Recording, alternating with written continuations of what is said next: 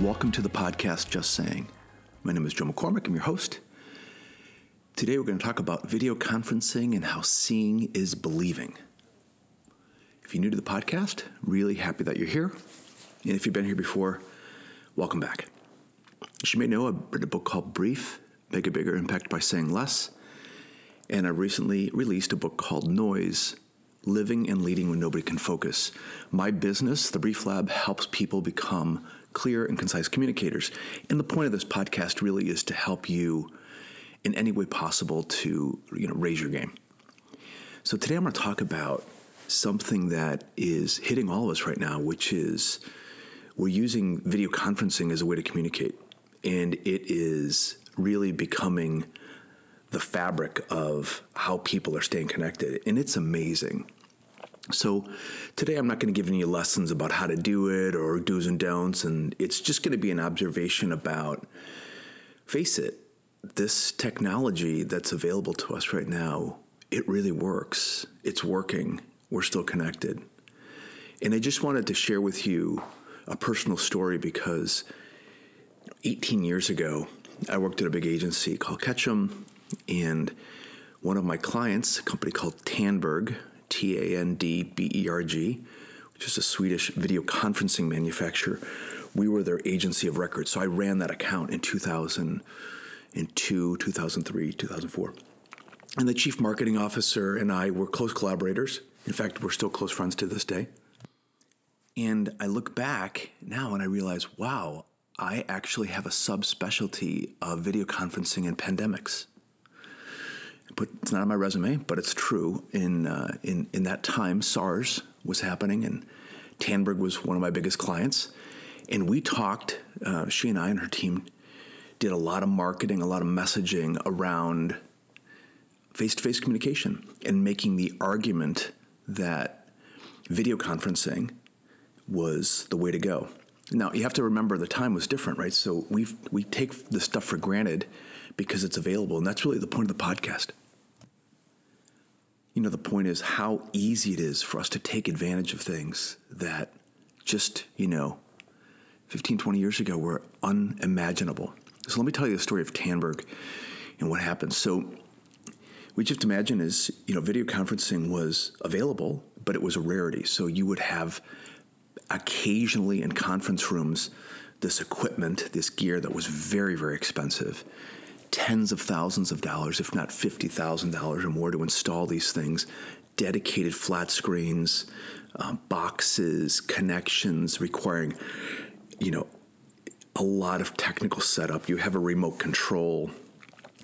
You would have a setup on your end, but what made it work, or really in most cases not work, is if the person on the other side didn't have the same system or a similar system, it wouldn't work at all. So it was a point-to-point thing. So if I had an office in Chicago, and in this case, the Tandberg U.S. headquarters was in Northern Virginia, their team had units, but you would grab your remote control and you would dial this series of numbers. I believe it was like an IP address, and you would connect with the other endpoint or the other video conferencing. It was really cool. So we would collaborate using video conferencing, and it was amazing. I experienced almost 18 years ago what people use every day right now, and it blew my mind. It absolutely blew my mind because I'm having a face-to-face conversation with this woman and her team, and it was like they were right next door, right in front of me, right in the same room. And we were making this argument, but the technology wasn't there. It just wasn't even close to being there. It was like pushing a 1,000-pound rock uphill. It just wasn't going to work because the technology wasn't pervasive enough. We were dealing with things like codecs and endpoints and multipoints and gateways. Voice over IP was just emerging, all these technical things. I'm like, nobody's going to do this. This is just so confusing, absolutely confusing. It was like changing the way we work. You'd have to make these massive, purchases, capital expenditures as companies to do this. Dealing with something called an H.323 protocol, which is this system specification that basically made sure that the systems were able to talk to each other. internet connectivity, bandwidth, you have to have an ISDN line, all these things which are incredibly confusing, not readily available. And that was 18 years ago. Let's fast forward to today. It's 2020. Video conferencing is pervasive. It works. It's absolutely working. It's connecting us. The conditions then that weren't available, what do we have now? We have everybody's got, for the most part, high-speed bandwidth to their home, which, even 10 years ago wasn't the case. Laptops and computers with cameras.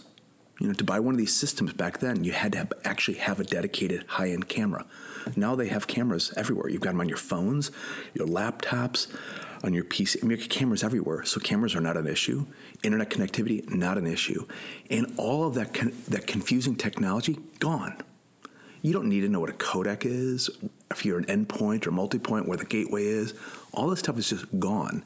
You can just get on a Zoom call, get on FaceTime, do a Google Hangout, Microsoft Teams, whatever system you're using, and it just works. And it's not hard. It's amazing.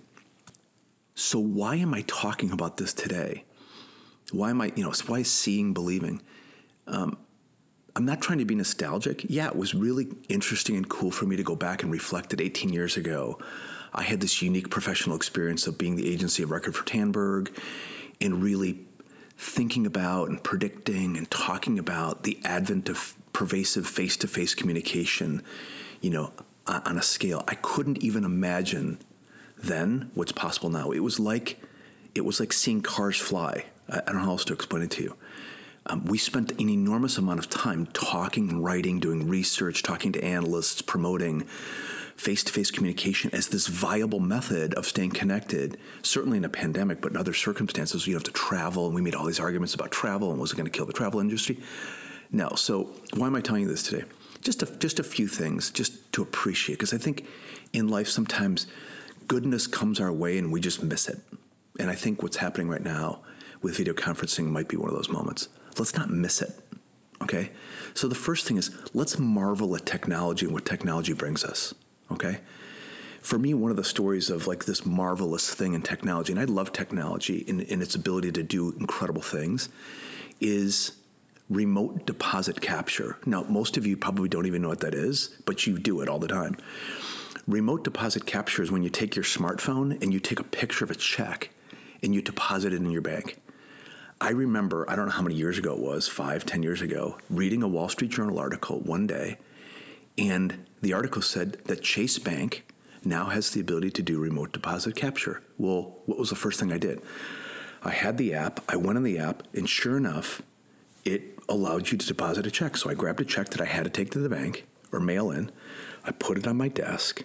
I took a picture and it hit submit. And it was submitted to the bank. And it blew my mind. What you're saying that I can use my phone to take a picture of a check, not have to go to a bank and endorse it. I remember going to the bank with my dad on Saturdays and waiting in lines to deposit checks. Or just going to a bank and waiting in line to deposit a check and whatever. Now, I don't have to do that. It was amazing. And now we don't even, we assume that that's how it was always done. That's just one example. And I think video conferencing is equal, even just way more mind-blowing in its ability. So let's marvel at these advances. Let's not dismiss them. What Zoom is able to do in FaceTime is absolutely game-changing. It's life-changing. Imagine if this crisis that we're going through right now happened 10 years ago. I've said this because I've talked to many of you in person. Sorry to be so blunt. We're screwed. I mean, we video conferencing and seeing each other and staying connected and making it easy that anybody can jump on these calls is holding the fabric of society together in a way that was not possible 10 years ago. It just wasn't. So let's marvel at these advances. Let's thank, thank God, thank the heavens for these things, because it's really incredible that I can stay in contact with my colleagues in Chicago and Virginia Beach and all over the country and my clients. And I was on a video conference call yesterday with somebody in the Navy in Coronado, and he was on his phone and We had a great call. It was perfectly clear. There was no latency or no delay in the signal. We had a great conversation. Was it like, and this is my second point, in person? No, but this is the argument, and it was the argument 18 years ago. Is this going to replace travel? It's not an either or argument. It's an and argument. What do I mean? It's not either we're going to use video conferencing and never see each other again. These are hybrid things. I'm going to do this and this and this. And so many people just default to it's either this or that. No, not at all. I can do a FaceTime call with friends and family. I can do a Zoom call with work colleagues, and it strengthens the relationship. It doesn't replace one form of communication. I of course want to be there in person. So if you look at the hierarchy, I mean, being in person with someone is the best, right? Now we have a second best, which is I can do face-to-face communication with somebody almost in an instant, and have it be, there's no echoing, there's no pixelating for the most part. There's still, bandwidth issues, but Zoom, for example, is incredible, right? And all these things it's able to do. So it's not an either or argument. It's an and. I can meet with a person in person, and I can do it over video conferencing, and I can do it through, chat in instant messaging, and I can do email, and through web conferencing. There's all these available, channels or tools that just make the possibility of staying connect with people all over the place quite easy, actually, really pretty easy. And I think this is one of the things that we're experiencing right now is the thrust of so many people into this world of video conferencing. Let's not miss the moment. This is incredible what we're able to do in a very difficult situation. Imagine if it weren't the case, and let's celebrate the fact that it is. And it will always be part of our lives, that this is another option to staying connected. And let's use it. Let's use it. If you can FaceTime a friend, and you can do that, take advantage. They want to see you. Check in. Let's not take this incredible advance for granted. Okay. And my last point is, face to face matters. Seeing somebody, seeing is believing, as the expression goes, and that's kind of how I opened. But seeing a person matters. You see how they're reacting, and it's a personal relationship. It's a professional connection. Seeing somebody, how they, in all of their mannerisms, is it the same as in being in person? No, but it's close. In many regards, it's really close. I mean, I had a meeting with our team yesterday, and we were on a call, and it felt like we were together. Of course, we weren't, but it felt close. And that's the value, is that face-to-face matters. In this type of communicating right now is upon us. It works. It's connecting us, and it's simply amazing. And that was really the point that I wanted to share with you, today in this podcast. Don't miss the moment. Celebrate it. It is incredible.